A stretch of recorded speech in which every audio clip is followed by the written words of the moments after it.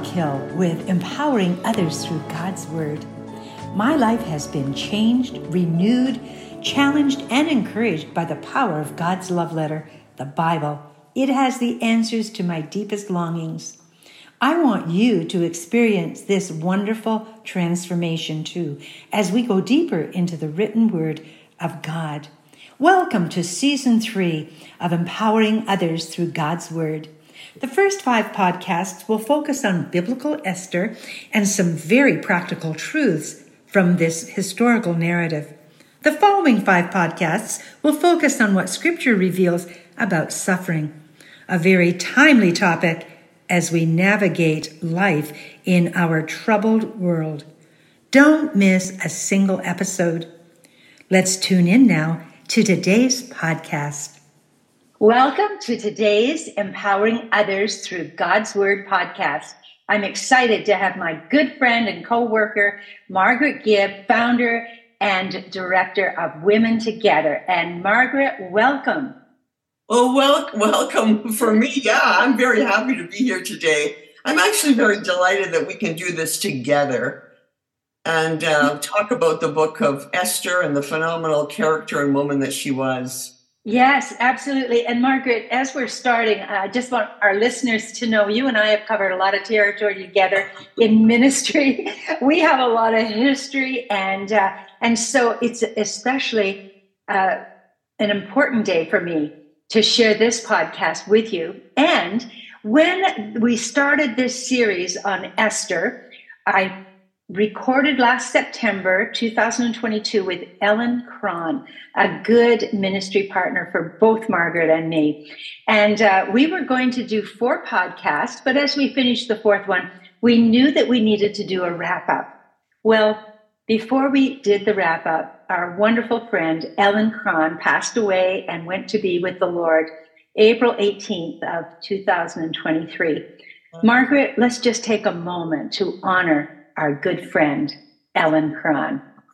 Yes. I just want to add, Ruth, here that she was a phenomenal leader, a wonderful woman, a faithful friend.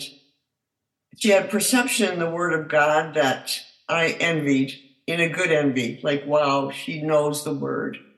And Ruth, you and I were both there one of the last days that she was on earth. Yeah. It will forever be a memory for us, and we honor her today. We do. This is a special tribute to Ellen as we begin this wrap-up that really I planned to do with Ellen, but there is no one else that I could think of that could do a wrap-up as you could, Margaret. And in honor of Ellen, we do this wrap-up. Now, if you have not listened to the 4 podcasts, you can go to my website, and under podcast, you can just go in there and find them. She has covered a lot of great topics on the book of Esther, starting with the mystery of God's choosing, then the essentials of divine appointment, 2 sessions on that, and then the last one, the power to fulfill your purpose. And this biblical Esther has so much to teach us, so much that we can glean from her, because she did not have an easy life, as you will hear in the earlier podcast. If you're not familiar with that story, she certainly knew what it was to have loss. And as she goes into the palace, she has more loss. And so, Margaret, thank you for joining me on this wrap-up. And as you already said, Esther has so much to teach us. Let's dive right in. What is the first thing that comes to your mind that you'd like to pass on to our listeners as something that they could glean from her life? Well, the first thing is the mystery of God in how he chose Esther, because her losses in her life were great. She was just an ordinary girl that lived in the country, ran the wheat fields, was cared for by her uncle, cousin Mordecai, and she's chosen because of beauty. That's it. Yeah. And she comes into a pagan culture, a pagan court, a corrupt court. And what's interesting to me is we don't know how she felt. We don't know. There's very little about how she felt in those opening verses. But we learn that living life does not depend on feeling, but by character and who we really are. And what shines through in Esther's story is her character, not her feelings. That's the first thing. Can I add a number two, quickly, another one? Oh, yes, sure. So when she arrives in the palace, these girls are all brought in. They're all beautiful women.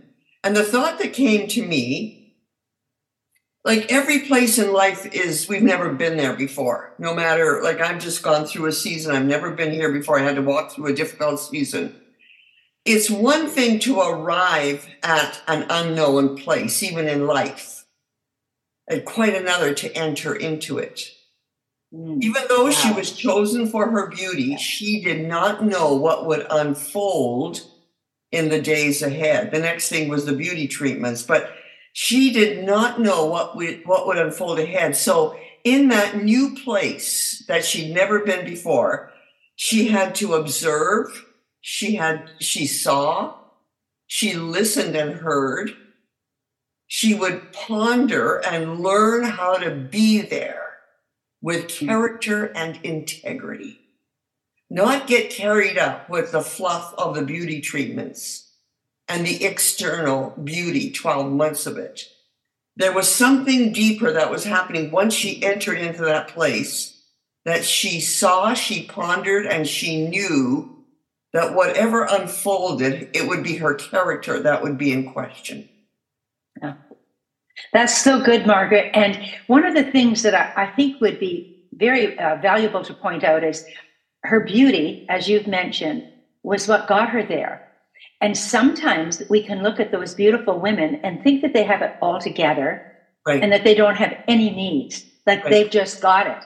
And right, and this story really shows how much she needed her cousin, Uncle Mordecai. And just, can you imagine being the sole reason that she was chosen, being her outside beauty?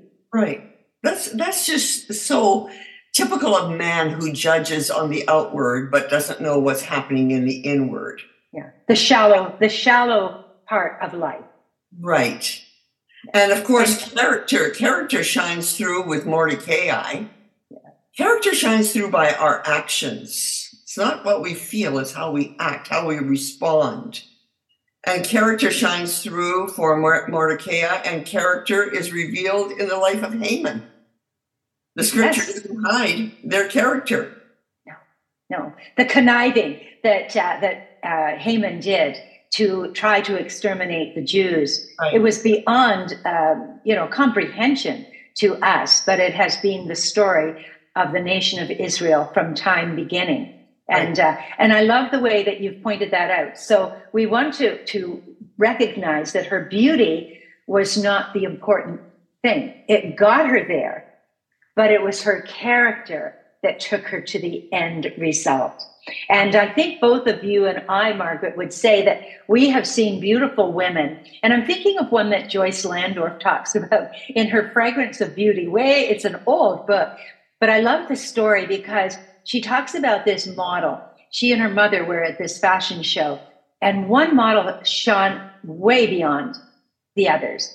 And after the show was over, all of the models were walking down the runway. And this one particular one that they had noted as the most beautiful, she began to spew out some very negative things, even very uncouth things. And Joyce said she lost all her beauty in that moment. Wow. Isn't that an incredible statement? And I think Esther is such an incredible example of one who was outwardly beautiful, but she had that balance of inner beauty. She was such a willing learner, wouldn't you say? Well, I think she had to, just think about it. When you enter into a new environment or a new season in life, you have to think through, how am I going to handle this? What's the best way? How can I bring glory to God? Where is God in the picture?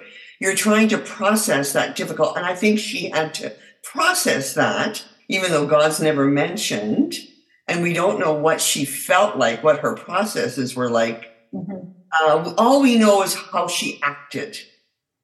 And so she was a much, much deeper woman than her beauty. Her beauty was totally the catalyst that brought her in, but she was very beautiful. And then the other thing that really hit me so many times in this story is when Mordecai finally challenged her in the midst of all that corruption, and he said, "Don't you think that because you're in the king house that you're going to be spared? Eventually it'll be found out. You too will die." And then the big phrase, "You are called for such a time as this." And here again, at that moment, if she would have been a weak woman, Ruth, she would have caved in.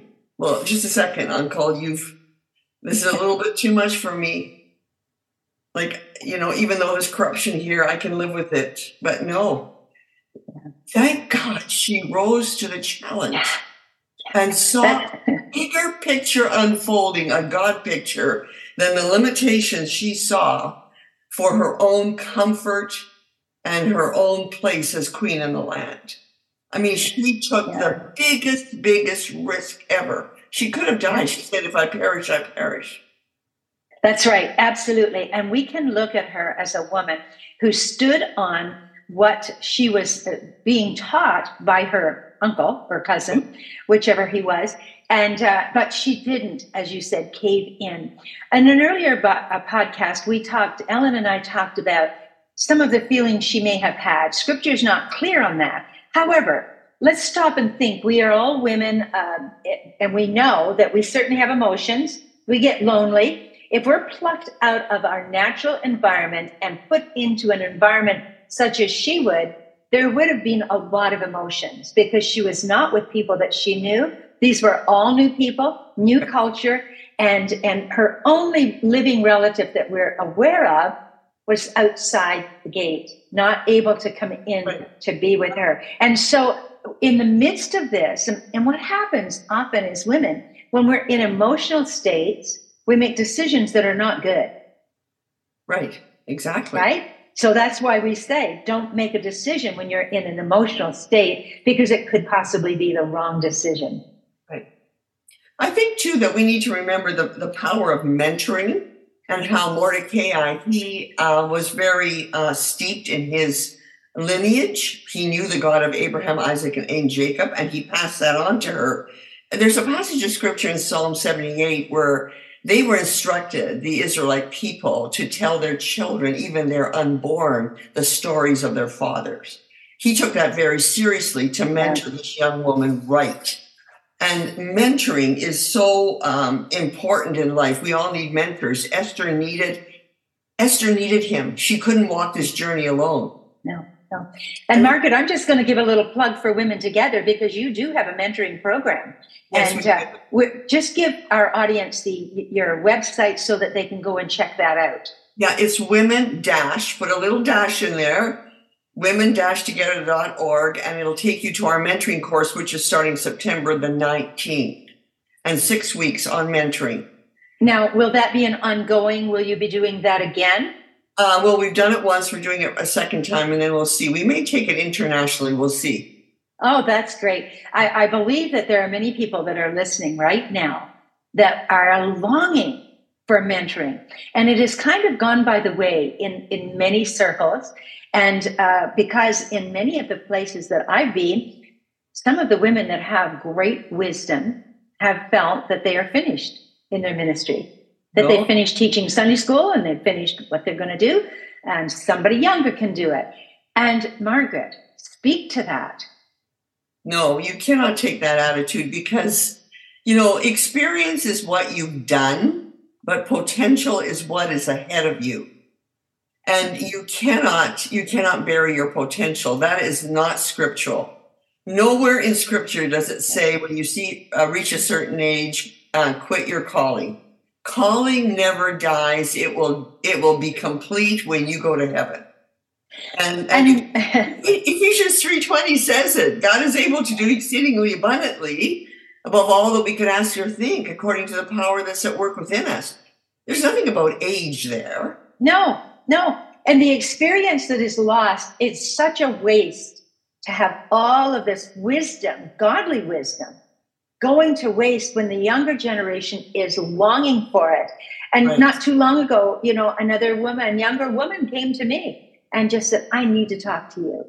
And I love that, because that shows that we have purpose and that we have a place, and we need each generation to interact with each other. And we see that in the book of Esther. We see Esther being very respectful of Mordecai, and Mordecai being very respectful of Esther as well. It went both ways.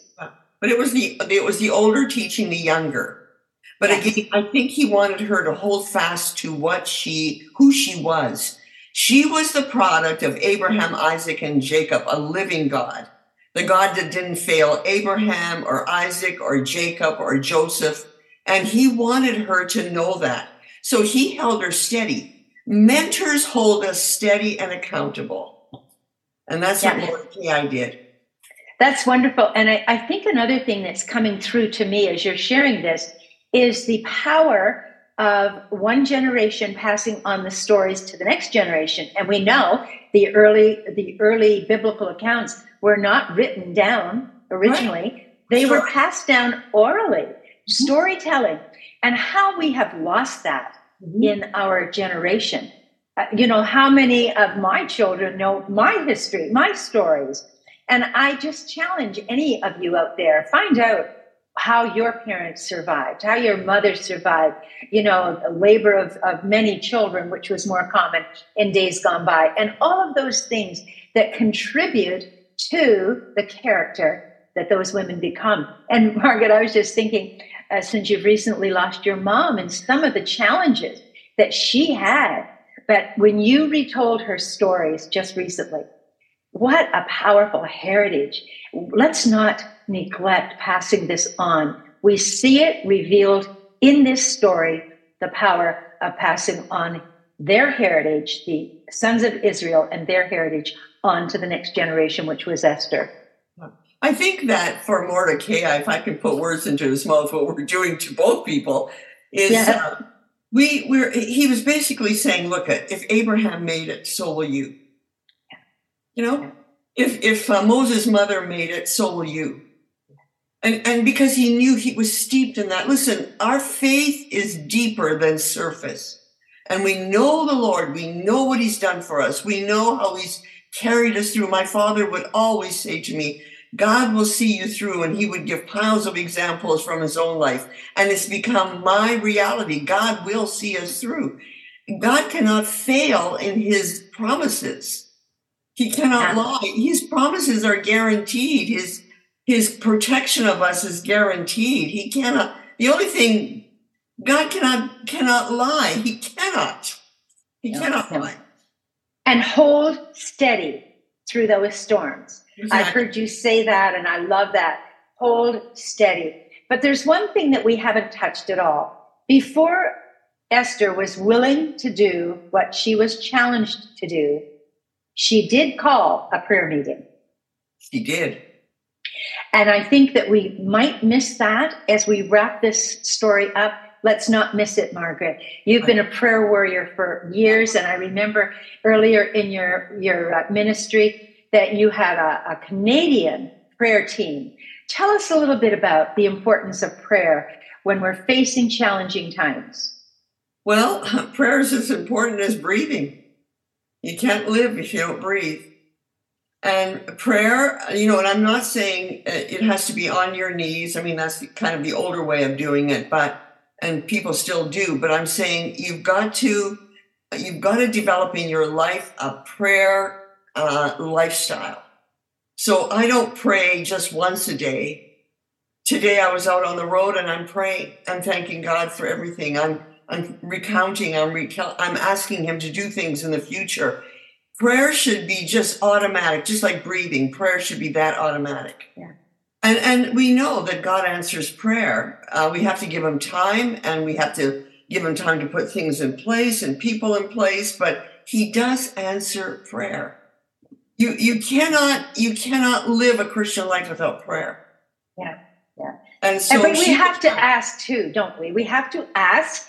Be willing to ask God and claim his promises. and ask for those promises to be fulfilled. I think of the time when God was not going to go with Moses because of the stiff-necked people that he was leading. And eventually Moses said, well, I'm not, I won't go if you won't go with me. Exactly. He knew that he couldn't go without God's leading. And then skipping down a few verses after Moses says that, God says, I will do for you what you have asked. Right. I will go with you. God changed that direction. I don't believe he changed his mind. I believe he was responding to Moses asking. And we're told to ask. But how often do we really ask for the big things? Ask big. Esther asked big. She let others join in with her in this journey. And that's so important, having that friendship, having that core group of people that pray with you for God to answer. Margaret, as we wrap up today, what are your last words for our listeners today? Your last words from this wonderful book of Esther. I would just say that we can take a lot of comfort and truth from Esther's story. And that is, we never know where God's going to lead us, but we do know that when we're in a new place, God will develop us. He will teach us. He will shape us. He will take us through the challenges to victory on the other end. If someone would have said to Esther, you're going to be chosen to live in the palace, but you're going to save a nation, she would have said, I can't believe it. It's not going to happen. But it did. God is true to his promises. He will never leave us nor forsake us. He will fulfill what he's ordained for our lives. And all of that, my friends, will always be a mystery. Why did he choose me? Why did he choose Ruth? Why did he choose Esther? It's always a mystery to us. Yeah. That makes God even greater in my eyes, that he would choose us. Ordinary women. Yes. Yeah. That just want to follow his call. That's our heart's desire. And for those of you that are listening today, you've heard a lot over the last 5 podcasts, but you were born for such a time as this, just like Esther. And you can have the fullest life possible as you follow those principles that Esther laid out for us. And then listening to that wise person who is in her life. And if you haven't got a wise person in your life, find one. Yes. Because they are out there. Wouldn't you agree, Margaret? Oh, for sure. You can't do it alone. That's the mentoring. Yeah, we aren't meant to do it alone. I always think that, Jesus talks about being, that we are his body. And the body has many parts, and we all need each other to make this work properly. So I pray that you have enjoyed the podcast today, the wrap-up time, and please do go back and listen to everyone and share them with your friends. Everyone today needs the hope that you have heard in this story. It's a broken world that we're living in. And so we invite you to go back. I ask you to check out women-together.org. There's so much on there that you can learn. You can be involved as well. And so I encourage you to do that. Our next podcasts are going to be 5 podcasts with Cindy Desjardins-Wilkins. And we are going to be starting a series following this wrap-up on suffering. You won't want to miss. Until next time, thank you for being with us, and bye for now. God bless you. I'm so glad you tuned in today. My prayer is that you will continue your journey in God's Word with me. Visit our website, wordstoinspire.ca. All the previous podcasts are stored there. You can learn more about our ministry, Words to Inspire. The books available. The 4 books in the WOW series are great for group or individual study. Woman of Worth, Lifelong Empowerment from Psalm 139. Woman of the Word, a memorizing scripture experience. Woman of Wisdom, threads of covenant woven through the book of Ruth. And Woman of Worship, a journey to the heart of worship. And the other book on our website is Unborn, Untold, True Stories of Abortion and God's Healing Grace. All of our books from the Words to Inspire website show the power of God's Word in our lives. And that's what we want for everyone, to know the power of reading, meditating, memorizing, studying, writing, and all of the other ways that you can put God's Word into your heart and life. I'd love to hear from you. Ruth@wordstoinspire.ca. Until next time, I'm Ruth Coghill, empowering others through God's Word with Words to Inspire. Bye for now.